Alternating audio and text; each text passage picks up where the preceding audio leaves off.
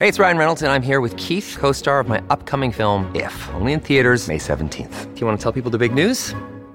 All right, I'll do it. Sign up now and you'll get unlimited for $15 a month and 6 months of Paramount Plus Essential Plan on us. MintMobile.com/switch. Upfront payment of $45 equivalent to $15 per month. Unlimited over 40 gigabytes per month. Face lower speeds. Videos at 480p. Active Mint customers by 531.24 get 6 months of Paramount Plus Essential Plan. Auto renews after 6 months. Offer ends May 31st, 2024. Separate Paramount Plus registration required. Terms and conditions apply if rated PG.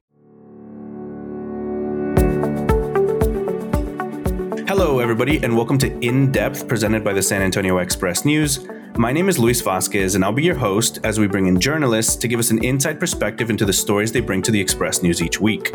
Today, I'm joined by investigative reporter Marina Starley-Freiker. She joins the show to talk about her story following a doctor in a children's hospital. Welcome back to the show, Marina. How are you doing today? Good. Thanks so much for having me. Oh, it's always great to have you. So tell me about your experience in this. Was it a children's hospital or you were in the ER of a children's hospital?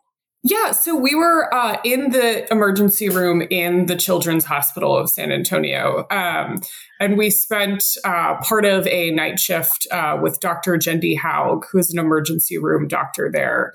She also has 4 kids of her own. So she was a really great person just to talk with and kind of learn from when we talk about what this pandemic has meant for kids. The Delta variant is affecting children more than the original COVID-19. How is it affecting children now? Yeah, and I should say there's a lot we don't know with the Delta variant right now. So it's hard to say whether the Delta in itself is affecting kids or if it's just because so many people are getting infected now that it's just ripping through children because they're unvaccinated at this point.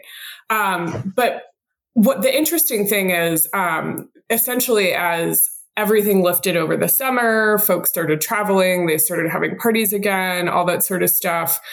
We've actually seen a rise in all sorts of viruses. So that's COVID, that's RSV, parainfluenza, rhinovirus. So that's why children's hospitals right now are just incredibly busy because they have so many kids getting sick from all of these other viruses after spending the last year and a half pretty well protected, either by doing school at home or not traveling and masking and stuff like that. So yeah, COVID has compounded everything. And there's a quote in your story about how if it could be made worse, COVID has made it worse. How are the staff at these hospitals dealing with everything?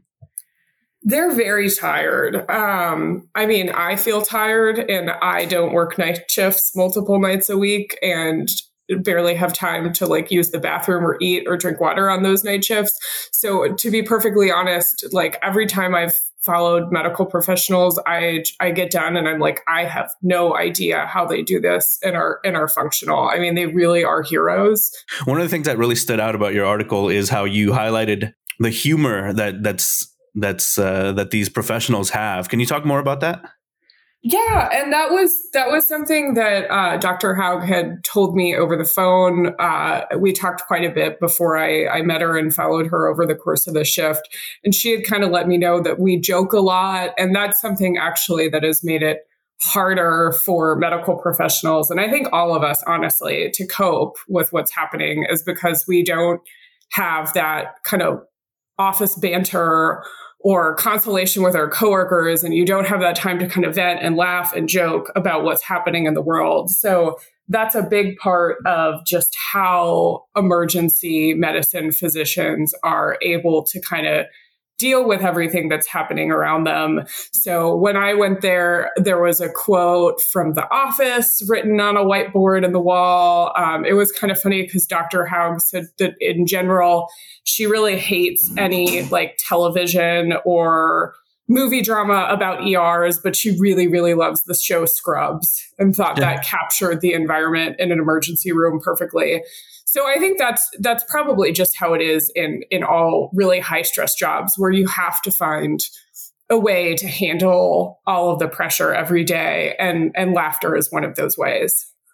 Did you get a chance to talk to any of the parents and what they told you about their experience at the children's hospital? Yeah, so it was really fast paced, which is, I guess, what you would kind of expect for an ER. So typically how we did it was Dr. Haug would have the patients that she'd need to see. She would go in on her own and talk with them individually to make sure they were comfortable with us being in the room. And then typically we were in the room for the length of time that she was in there. So that was anywhere from like 5 to 10 minutes, sometimes shorter. So really a lot of it was just, it was so fast paced and we were just bouncing from room to room to room with her that we didn't get to talk with the parents quite as much as we wanted to. But I mean, she in some way kind of served as the interviewer for us because she was always asking them how their child was feeling, what their child's medical history was, is everyone in the family vaccinated, all that sort of stuff. But I mean, the one thing that was really interesting to me, and I guess this is a little bit different than even kind of what I mentioned in the story, but I just was really surprised by just how many mothers were in there taking their kids to the hospital at like 12 o'clock in the morning or 1 o'clock in the morning. And the big thing was, I mean, they had their sick children and there was a lot of conversations with Dr. Haug about like, well, what do? I have to stay home from work and stuff like that. So that was one kind of part of the pandemic that ER physicians see all the time. I mean, it's not just these medical issues, it's the economic and social issues of what do you do when you don't have great childcare at home as well. So that was just kind of an interesting thing that I noticed while I was in there.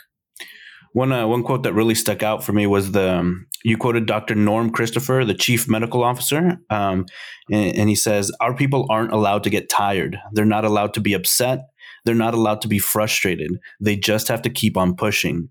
And I feel like that really encapsulates kind of what the staff is going through. Totally. Yeah. And the one thing that didn't make it into the story, we didn't actually observe any of this while we were there, which I guess is a pretty good thing, or not necessarily, I guess. I don't know whether kind of how common it happens, but I mean, medical staff have definitely been facing a growing amount of abuse and occasionally actually physical abuse from patients and families. So, I mean, here they are, they've been working overtime for God knows how many months trying to care for people.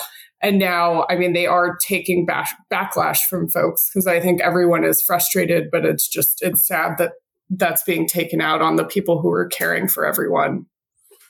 I want to move on to talking about you and how do you prepare to go into a story like this? Do you sleep the night before? Do you get anxious? How do you prepare? Because we've seen this before when journalists go into hospitals and it can be pretty harrowing. How did you prepare? Yeah, I think I always try to prepare just by learning as much as I possibly can before going into the room. So with this, I spent several days just pre-reporting. So like looking up what's happening online, figuring out exactly where we are with the COVID surge here. I spent at least an hour talking with Dr. Haug and Dr. Christopher ahead of time, because part of it is you want to make sure that you know all of the ground rules once you're in the hospital, because you want to be respectful to patients and staff. So we talked a lot about that. We talked about what PPE I would need. I went to the medical supply store and I bought face shields and N95 masks and stuff like that. So of course, there's the physical thing of like making sure you've got your PPE in your backpack, along with your notebooks and your recorder and pens and stuff like that. But mainly when I go into these, I try to learn as much as I possibly can ahead of time. So that way, when I'm in the room, the only thing that I need to focus on is just being the best observer that I can.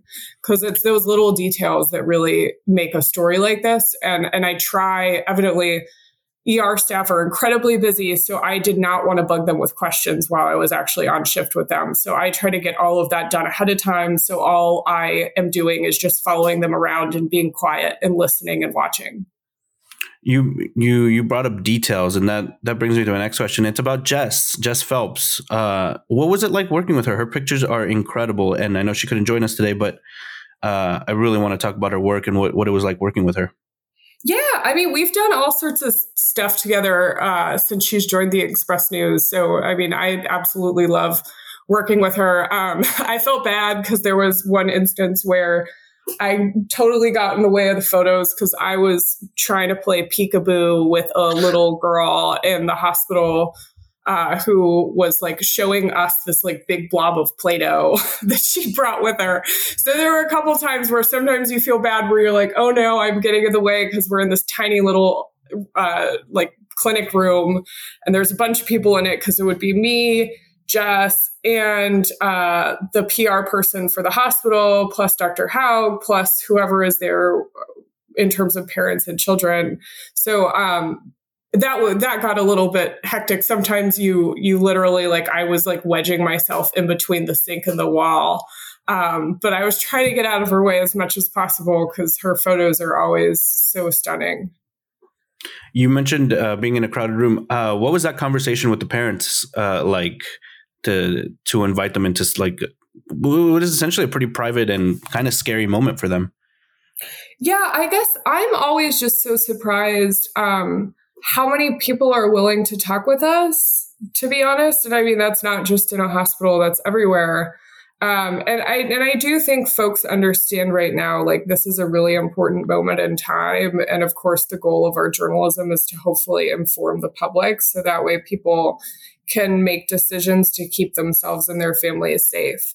So I'm sure some parents, that's probably why they said yes. It's hard to know kind of like what folks' motivations are. But, and of course, some said no, and that's something we totally respect. Like, we want to make sure that we're not harming anyone in our reporting. So that's a big priority. But I should also back up and say, I mean, like, COVID cases were not the majority of the patients we saw. I mean, we saw a little boy who had just broken his arm. There was children there with other viruses. So, I mean, that's kind of the ER is just crazy in that they see patients with all sorts of injuries and ailments. So it wasn't all COVID as well.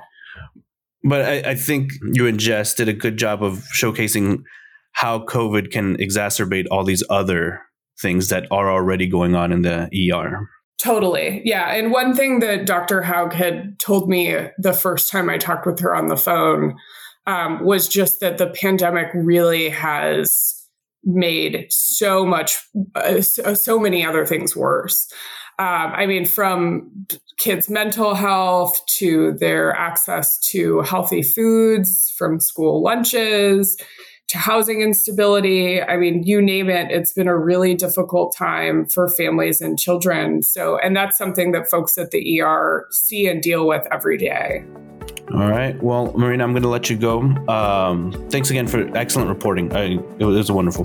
Thanks so much.